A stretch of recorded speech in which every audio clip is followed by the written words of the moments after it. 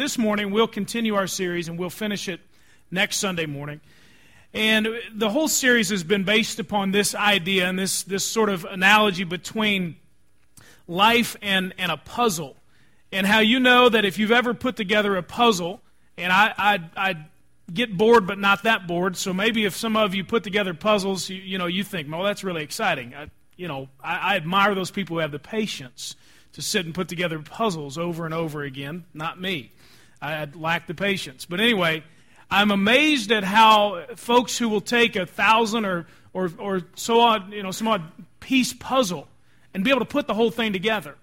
But it's always the case, unless you're just a genius, which I know that for the most part that's what we've got here. But unless you're just a genius, right, you've got to look at the picture on the box over and over and over again. Because if not, how are you supposed to know what the puzzle is going to look like? You got to shoot for, here's what it's supposed to be. And so this whole series has been based upon the idea that there is a picture on the box. That God, when He made the earth and when He designed it, as we see in the first several chapters of Genesis, it was supposed to look like something. It had an original design. But things got messed up. The puzzle was taken out of the box and scattered everywhere, as we've seen over the last several weeks. But there is a way, and we know that Jesus is that way, that we can get back to God's original design, the picture on the box. And so what we've looked at each time, every message is, what was the original design, how things went wrong, and then how we can get back there. And so over this series, we started by looking at the beginning of creation and how God designed it, and it was perfect.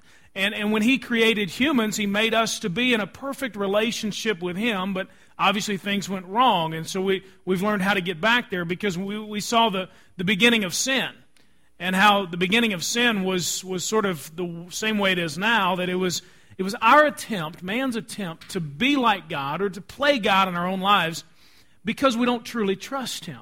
We don't completely trust God. And if for no one else, that speaks to me, because I know a lot of times when I enter into sin in any particular area, it's because I really haven't trusted God in that area. I'm trying to make things happen on my own, or do this because if I don't, then this won't happen, or whatever. And we looked also at the beginning of marriage and how in order to get back to God's original design for marriage, we've got to pursue oneness, which is what He created in the very beginning, to be one. And then we looked at the story of Cain and Abel and how there was an unfortunate pattern that began with that story that continues today, and that is that we often expect the blessings of God without doing life God's way. And how it's foolish, really, and we've all been there, to expect God to do something in our lives without doing life His way. And so we looked at that. And then we looked at Noah and the story of the flood. That was a couple Sunday nights ago. And how, why was it that Noah was spared from the destruction of the world? And we saw there how we can live godly in a very ungodly world. And so we pick up the story today, and we'll see in chapter 11, I think, a principle that if we get this, that it will alter our lives. It'll change the course of our lives. And here's what I mean by that. I think this is one of those foundational principles that if we operate by it, then it sort of steers our ship, so to speak, in a different direction. Now understand that when we start applying principles like that, it's not easy, because it does change things. And so I think as a result of that, there are very few people that get what this principle is all about that we'll look at today.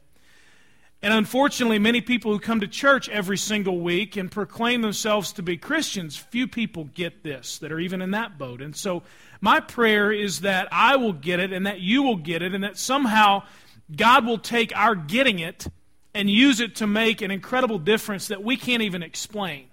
And so I think that if we pay attention today and we look at the Scripture and understand what God is saying, it'll be one of those foundational life principles that when applied, yes, it'll change things.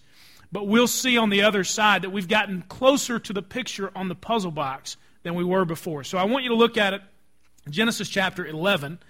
And the verses will be on the screen behind me if you didn't bring a Bible, or if you are needing to hold it a little further back or a little closer these days. Either way, I know I'm well on my way to that. I can't say anything about that at all. But the verses will be on the screen. Let's look at this story. At one time, the whole earth had the same language and vocabulary. As people migrated from the east, they found a valley in the land of Shinar and settled there. They said to each other, "Come, let us make oven-fired bricks."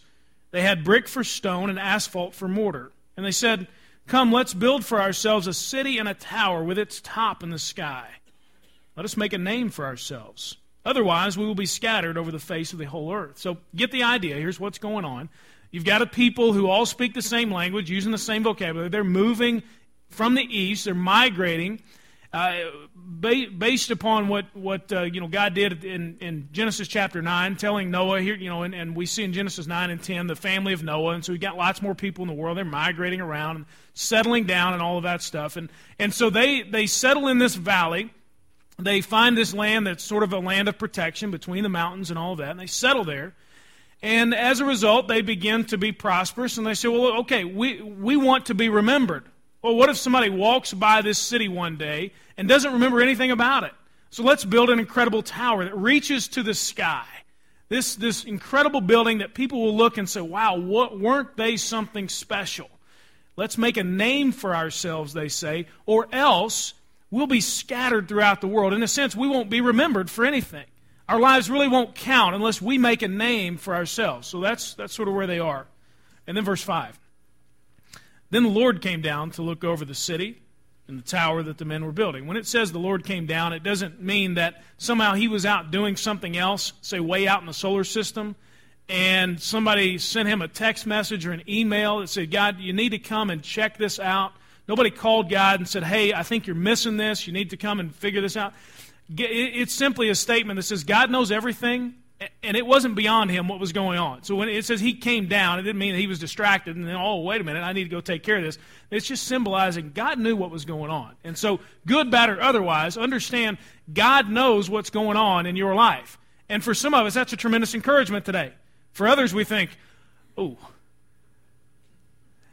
So God came down to look over the city and the tower that the men were building. The Lord said, if, as one people having all the same language, they have begun to do this, then nothing they plan to do will be impossible for them. In a sense, God is saying there's going to be no end to this spiral of sin that's going on. If they're all together and can conspire in this way, it's just going to keep spiraling downward.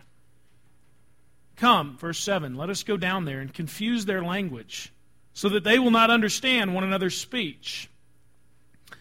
So the Lord scattered them from there over the face of the whole earth, and they stopped building this city. Therefore its name is called Babylon, or Babel. For there the Lord confused the language of the whole earth, and from there the Lord scattered them over the face of the whole earth. As we mentioned before, the facts of the story are important, and yet it's not only that we need to know the facts of the story. You may say, well, why do people speak different languages? Well, we can go back to Genesis chapter 11 to discover God scrambled things because he knew that if things continued the way they were, the world was going to get into a worse spot than it had been before. And the spot that it was in before in chapter 6 was where God sent a flood and destroyed the whole thing. So God's at least giving us a chance here by scattering people and changing their language. But to simply know the origin of different languages, it comes from Genesis chapter 11, really doesn't do a whole lot for you. Great, now I know where it's found. What do I do about that? So you understand that the facts of the story are important, no doubt. But they're only important because they point to something else, some principle about God or some principle about us that we've got to apply. And so we know that Moses was the author of Genesis. He's writing all of this, as we mentioned a couple of weeks ago, while they're wandering around out in the desert before they enter the Promised Land. And so Moses is jotting all of this stuff down to make sure that the Israelites knew their history. Where did we come from? How did we get here? What was God doing from the very beginning? How did things go wrong? What was going on? And so he puts this in here for a particular reason. It's interesting, though, where it's located, because chapter 10 is a bunch of genealogies. You know, all those begats and all that stuff. You remember that from a long time ago, and you just think, why on earth is that stuff in there? Well, it's got a point, too. And then right after this, chapter 11, verse 10, there's more begats. There they are. They're all right there. He had this kid, and he lived this long, and so on and so forth. And then we have this story of these nameless people wandering around, settling in some valley, building a tower, God getting angry and scattering everybody and confusing the languages. Doesn't make a whole lot of sense as to why Moses would put that between two genealogies. And yet I think we see that after the flood, when God cleaned everything out and started over through Noah, we see that it didn't take long. The flood ended in chapter 9. Chapter 11, we see things got messed up again. Isn't it interesting how we just typically mess things up? You know, it amazes me to see how many people think that humans by nature are just good. We mess everything up. There's nothing inherently good about us at all. Only good comes from Jesus Christ living himself through us. We know that. It's interesting. Things got messed up again. We'll look at that story today. What went wrong again? And then verses 10 through the end of chapter 11 and the beginning of chapter 12 that we'll look at next week show that God, even though things got messed up, God wasn't finished. That God's still got a plan. There's still hope. He's still working. He's still going to do something to accomplish what he wants. And so even though things got messed up, God wasn't finished. We'll look at that next week. But I want us to look at what went wrong. How did things go from chapter 9 when God sends the rainbow as a covenant with Noah to say, look, I'm never going to destroy the earth again. Go and do what you're supposed to do. Have lots of kids, spread out. This is what you're supposed to do. And then 2 chapters later, God's having to disperse everybody because they're so evil again. So what went wrong at the Tower of Babel? I want us to look at that. If you've got a bulletin and like to follow along, you can flip it over and there's some notes you can take on the back, just sort of as a guide as we move through the Scripture to kind of help us see how things are organized and so on, and maybe help you remember it. You forget 80% of what you don't write down, so write something down. Anyway, your list for this afternoon, whatever you're writing down, I know how it goes. When I worked with teenagers, speaking of teenagers being scared of them, they used to just draw pictures of me the whole time on the back of the bulletin I would give them, and they'd hand them to me after it's over. Here you go, I drew you a picture, and it's me. And the progression of my hair over the years when I worked with teenagers went from having a little bit more than I have now to then what I've got now, which was interesting. So anyway, all that to say, if you're drawing pictures of me, I'd be happy to check it out and compare it with the ones that I have in my collection from all the teenagers that gave them to me. Let's look at what went wrong at the Tower of Babel. I think first of all what we see here is that they didn't really do what God said. They didn't really do what God said. And here's what I want you to notice. Chapter 9, verse 1, it says this: God blessed Noah and his sons and said to them, "Be fruitful and multiply and fill the earth." That's the command. That's what they were supposed to do. Fill the earth. It's a big place. Keep going. Fill it up. Multiply. Spread out. Go until I tell you to stop, basically. Chapter 11, verse 2. As people migrated from the east, they're going, they're multiplying, they're filling. They found a valley in the land of Shinar and settled there. They didn't really do what God said. God said, multiply, keep spreading out, don't stop till I tell you. They stopped because they found a nice valley.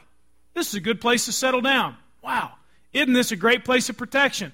Well, maybe God said that, maybe he didn't, but look at this place. This is where we need to be. They didn't really do what God said. God said, spread out, fill the earth. They stopped and settled. Now, before you think, well, okay, does this mean that leaving here today, we are now all going to go sell our homes and fill the earth? I don't believe that the Scripture is going to give you that direct parallel, though God may speak into your life something according to that today. But I want you to understand that the principle is that they didn't really do what God had said. And we do the same thing. I think it's unfortunate, I have to admit it, but we try to convince ourselves otherwise, but we really do the same thing. We don't always do really what God said. I mean, think about it. I have young children. Some of you used to be young children. I know some of you just born grown up, never dealt with anything like that. Some of you have had young children. Some of you have them today. Some have grandchildren and so on. You know when you tell a kid to go clean their room and you walk in and you think, oh, okay, well, it's kind of, you can actually see the floor a little bit. And then you start looking in other places, like under the bed. You just think, wait a minute. They just shoved it under the bed. They didn't clean the room. And then you open the closet and you get this avalanche of stuff on top of you. They didn't clean the room. They just shoved it under the bed and into the closet. They didn't really do what I told them to do. They didn't clean the room. They just made it look like it was clean. They just shoved things out of the way. They just put it over where they hoped nobody would notice it. You know, I think in our lives, that's a lot of the way sometimes we obey God. Is we sort of pick up a little bit to kind of make it look like we're obeying God, but boy, we get into the details of our lives, and we learn very quickly that we just sort of moved that disobedience from sort of making it look like we weren't really doing what God said, and well, we'll shove it under the bed and hope nobody notices that part of my life, or put it in the closet. Well, don't open that door because it's all falling out on you. Sometimes we're just like those kids where we do some of what God said. We sort of, I picked it up a little bit. Or we migrated from the east as these people did, but then we don't do all that God said. We stop and we settle, or we shove things under the bed or in the closet. We just don't exactly follow God all the way. And we see that these people didn't really do what God said. We have the good fortune of not only having the first 11 chapters of Genesis, but the entire Bible to pick up on the themes. What is it that God has said? What has He told us to do? You think of different themes. You could make your own list. I jotted a few things down. Some things, what has God told us to do? Now, these are not any conclusive lists. There's lots of things in the Bible. One of the things God has told us to do is to not conform to the world, not to be pressed into that mold. We're going to look at that tonight, why it's okay to be a nonconformist. Some of you loved the 60s. You were a nonconformist. You're going to find out tonight. It's okay. Different kind of nonconformity, but it's okay to be a nonconformist. We're going to look at that tonight. God has said, don't conform. Don't let yourself be pressed in to be just like everybody else. Don't pursue the same things. Don't go after the same things. Don't conform. In the Bible, we see this theme, worship God alone. Nothing else comes before Him. The Israelites, the whole story of the Old Testament is their problem of worshiping other gods and God having to come down and smack them around, and finally, by the end of the Old Testament, they get it. It took a long time for them to get it. But finally, 39 books worth of stuff, and they finally get it. Worship God alone. The Bible also says to be holy, something God has said. To be set apart, to be different from the inside out. Not just on the outside where people walk in the room and think things are clean, but from the inside out, every detail. God has also said to make disciples. Jesus Himself, right before He ascends, go and make disciples. You realize that's not an option? That's an option we like to think, or that's the thing we like to think of it as an option, but it's really not. God has said, go and make disciples. Trust Him. Love others as ourselves. These are things that God has said. Do we take them and really do what God has said? These folks in Genesis chapter 11 did part of what God said. They began to migrate. But they didn't do all. I mean, if they knew what God had said to do, and I'm sure they did from Genesis 9, why didn't they really obey? What stopped them? I mean, they had to have known what happened in the flood, that God destroyed the earth. He got really upset because people didn't do what He told them to do. Why then didn't they really obey? I think it leads us to the second one, which is this. They didn't really do what God said because they didn't understand life God's way. They didn't understand life God's way. They thought that life was meant to be what they had described it to be. Let's build a city. Let's build a tower. Let's make a name for ourselves. But life God's way involves living with humility. Completely different than our world. It involves trusting Him, living by faith, and what I call a willingness to live in the fog. You ever notice how when you walk with God, He doesn't tell you everything? Well, I wish He would. Certainly be nice. But sometimes walking with God is like driving in fog. You kind of have to slow down a little bit. Pay attention to where the turns are. Understand the road a little bit better. Can't just go through life expecting to see everything exactly the way. When you walk with God, sometimes He'll spell everything out. Most of the time, what I have found is it's like driving in fog. And you say, well, that's really great. Well, that's exciting. Let me go drive in fog. That's fun.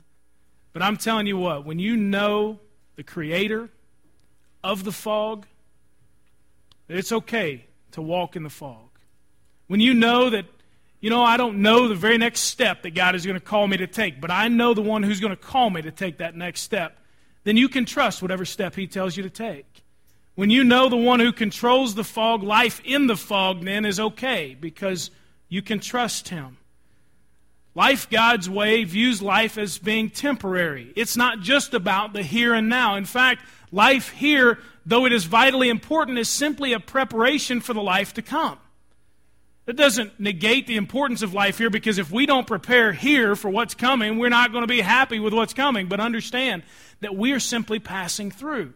They didn't understand that. They wanted to settle. Let's settle in the valley. Let's view life as all about right now. Life God's way is also about seeking His kingdom first, which means that not only do we prepare ourselves for the life to come, but we're trying to prepare other people for the life to come as well. The people in Genesis chapter 11 didn't understand what God's way was all about, and I think largely because, and this is probably their biggest downfall, they wanted life to be about them. They wanted life to be about them. Let's make a name for ourselves. Let's build a city. Let's build a tower that reaches to the sky. Let's do something that will make our mark on the world. And I think it's easy to spend each stage of our lives doing the very same thing. You get out of school or college or whatever you're doing, now it's time. I'm going to get myself a job and I'm going to make a name so that I can do this or I can do that. We learn to sort of protect, live in the valley. We learn that, well, I want to prosper and do things that will make myself be remembered or to make things a whole lot better for me than my parents or grandparents had it or whatever. And they wanted to do things in Genesis 11, life on their terms, life their way. The problem is that we face as Christians, as though the Bible flies against all of that, our world promotes life our way. Life being about us. And consider this, if an alien came to America and wanted to, some of you believe that they've already been here. Certainly nobody here today is in that boat. But anyway, if an alien came to America, landed somewhere and said, I'd like to find out about these people.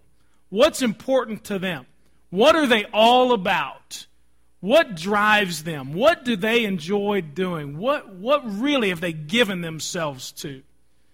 I think one first response would be, well, for hours upon end each day, they sit in front of this thing that's sometimes square and sometimes rectangular, widescreen, and these images and sounds sort of emanate from this thing they sit in front of. Well, what do? Well, they just sit there. Do they talk to it? Sometimes they yell at it. Depends on how fast the action is and if it's a round ball or not. Sometimes they yell at it. But most of the time they just sit there and just receive whatever's coming at them. Think about if an alien came and watched our television. What would they find is being thrown at us? What then would we realize that our gods truly are? We would learn that what our culture values is food. Think of all the advertisements about food. About being attractive. About wearing the right stuff, driving the right thing, living in the right place, making sure you take the right kind of medicines for every particular ailment under the sun. Think about all the advertisements about medicine. Great, I love medicine, it's great, but just think about it, we're bombarded with it. An alien would think, well, good grief, you just take these things, everything's okay, everything's fine. It goes on and on. But ultimately, what those advertisements point to is that life can be all about you. Life can be, if you just get this, if you just do this, if you take this pill, if you wear these clothes, if you drive that thing, and boy, this sounds all cliche, but life can truly be about you and you can have it, what you've always wanted. And some of us have pursued that, and we've got closets full of stuff that we haven't worn. We're just waiting for it to come back into style maybe or whatever. But we've got closets and houses and lives full of things that largely have left us unfulfilled because we realize that all that stuff brings us to the same result that these people at the Tower of Babel faced. Do you realize that their worst fears were realized when they began to make a name for themselves? Because what was their worst fear? Let's make a name for ourselves, otherwise we will be what? Scattered. Nobody's going to know we were here. Nobody's going to remember us whatsoever. So they build a tower, at least start it. They begin to make a name for themselves. Then in verse 8, what did the Lord do because they did that? He did what? Scattered them. Their worst fear was realized when they began to make a name for themselves. They ended up unfulfilled. Their city was unfinished. Everything they hoped to accomplish was left undone because they pointed life toward them and not toward God. And life on our terms will lead us to the same sort of end because it just doesn't work that way. And either in this life or in the life to come, we will wind up unfulfilled, unfinished, and thinking, boy, I have missed it. If life is about us, if we don't really do what God says, if we don't really understand life His way. But when we understand life His way, when we as a result really do what He says and live as if life is about God and not about us, then we can answer and respond and operate according to the call of God for every single Christian. And here's what it is. This is the life principle that if you get it and apply it, will change things. It's this: make much of Jesus wherever He leads you. Make much of Jesus wherever He leads you. How is that a life principle? Here's how it is. Because if this is the guide for every interaction, every pursuit, every day of your life, everywhere you go, imagine how different your life would be. If your interaction with every single person was based upon the principle, I am here to make a big deal out of Jesus Christ to every person I come into contact with. Does that mean you've got to be an obnoxious jerk about it and carry a really large Bible and smack people in the head? No. But my focus on that interaction is going to be a little different because I'm going to see that person in light of eternity. How can I help them see Jesus in some way? Everything that I do then is guided by that principle. The truth is, we often ask, what's God going to do for me? How's God working in my life? And I believe God calls us to ask something a little bit different. Maybe like, how can I position myself to make a big deal, make much out of Jesus wherever He leads me? What that takes is to do what God says. To really do what He says. To understand life His way. To live as if life is about Him and not about you and not about me. And I thought of a few areas where we interact with people in life on a regular basis. And one of those, of course, is going to work. How can I make a big deal out of Jesus and just going to work? Are you kidding? All I do is do the same thing over and over every day. What difference does it make? You don't understand my work situation. I know this. Your work situation may not be understandable to me from your perspective. But I know that God has called each of us that have a job to be the absolute best employee that we can be. To show up on time, to do our job with excellence, to do the above and beyond things that we're never going to get paid for and get credit for. But I'm telling you, God has called us to do those things, and in so doing, our underlying principle is not so that maybe somebody will notice and I'll be recognized. That may happen, and there's nothing wrong with that. If you get a raise for doing those things, good. I hope you do. I think that'd be great. That's an incredible blessing. But the purpose is to make much of Jesus. Think about it. The people you work with that are excellent at their job, they get a voice. They get listened to. They get a little bit of influence. Not always, but many times they do. What if that person who was the great employee got influence because their goal is to make much of Jesus and the influence they're given then is godly? How about that? What if we viewed our work in that way? What if, and I know school is ending, but what if over the summer our students, be they high school, middle school, or college students or whatever, understood that, you know what, in order to make a whole lot out of Jesus, I've got to see things differently than the way other students see it. And the way I see that is that my grades, my behavior, my attitude, how I act around my friends, everything that I do at school is an extension of the call of God on my life, and it matters. I find it very interesting to see Christian students who will not take school seriously, not because of what it will get them, but because Jesus has called us to a high level of excellence in everything that we do.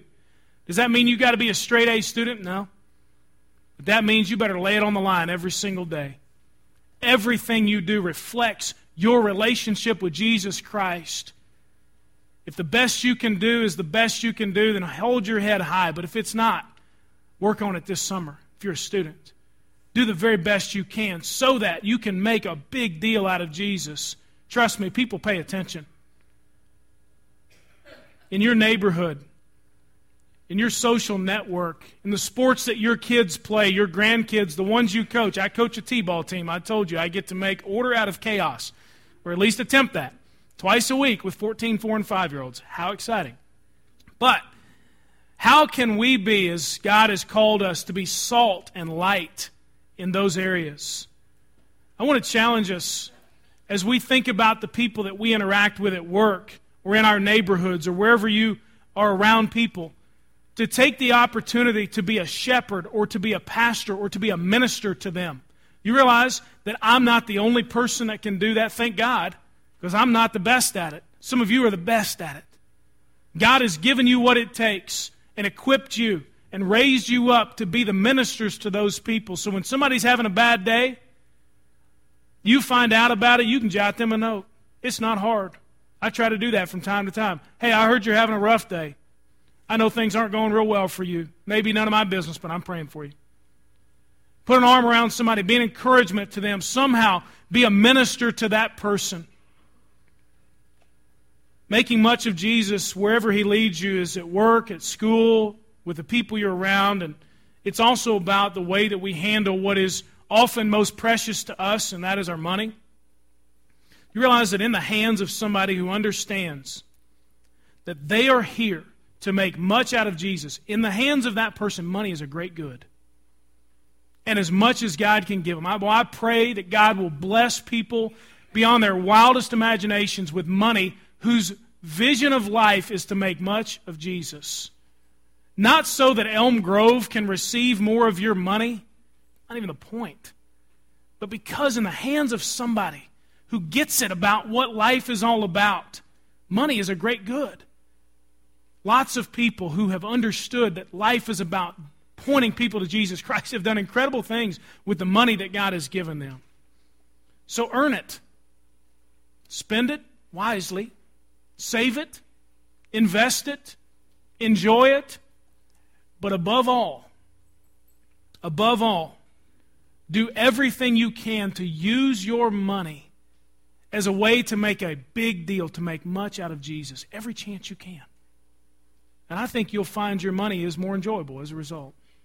I think you'll find that you're more at peace, regardless of whether you have a lot or little. And so make much out of Jesus wherever He leads you. So we've got a choice to make. A conscious effort, an intentional decision to go a different direction maybe than we've gone before. Most people don't really do what God said. Our world gives pretty good evidence of that. Most people don't really understand life God's way. Sort of confused about that. And ultimately, most people live life as if it's about them. You're going to build a tower to something or to someone throughout your lifetime. And so will it be for you to make much of you or to make much of Jesus? The Bible makes it very clear you can't have it both ways. The results of a life that was given to making much of Jesus are found in Philippians chapter 3. Don't feel like you have to turn there. You won't find these verses on the screen. But I want to show you the results of a life that's given to making much of Jesus. The Apostle Paul, in the first few verses of this particular chapter, writes about his pursuit of things that built a monument for himself, what made him look good, what was going to get him remembered to the people that he valued most. And then he met Jesus. And in verse 7, he says this, Philippians 3, "But everything that was a gain to me, I have considered to be a loss." That word loss means a detriment. It's holding me back because of Christ. More than that, I also consider everything to be a loss in view of the surpassing value of knowing Christ Jesus my Lord. Because of him I have suffered the loss of all things and consider them filth, so that I may gain Christ and be found in him, not having a righteousness of my own from the law, but one that is through faith in Christ, the righteousness from God based on faith. My goal is to know him and the power of his resurrection and the fellowship of his sufferings, being conformed to his death, assuming that I will somehow reach the resurrection from among the dead. Paul's life, after he met Jesus, was given to making much of his Savior. Paul wrote this letter from prison. Not from some valley of protection. Not from a position of prosperity where everything had gone his way. From prison. Awaiting his fate, which ultimately we know would be to be beheaded because he was a Christian and would not stop preaching. But he said, even so, there is nothing that compares to knowing Jesus. Not all those accolades he had received, not all the pursuits he had gone after, nothing compared to knowing Jesus. He wanted to know him even more. That's what a life that's given to Jesus, making much of him, leads to. That in good times and in bad, Paul had confidence knowing that he was on the right track. He had peace that he would later write about in the very next chapter that passes all understanding. As he sat in prison, nothing was more important to him than knowing Jesus, than making a big deal out of him. I want you to listen to the words of a song that you'll hear in just a minute and consider which path your life is on. Is it making much of you or making much of Jesus?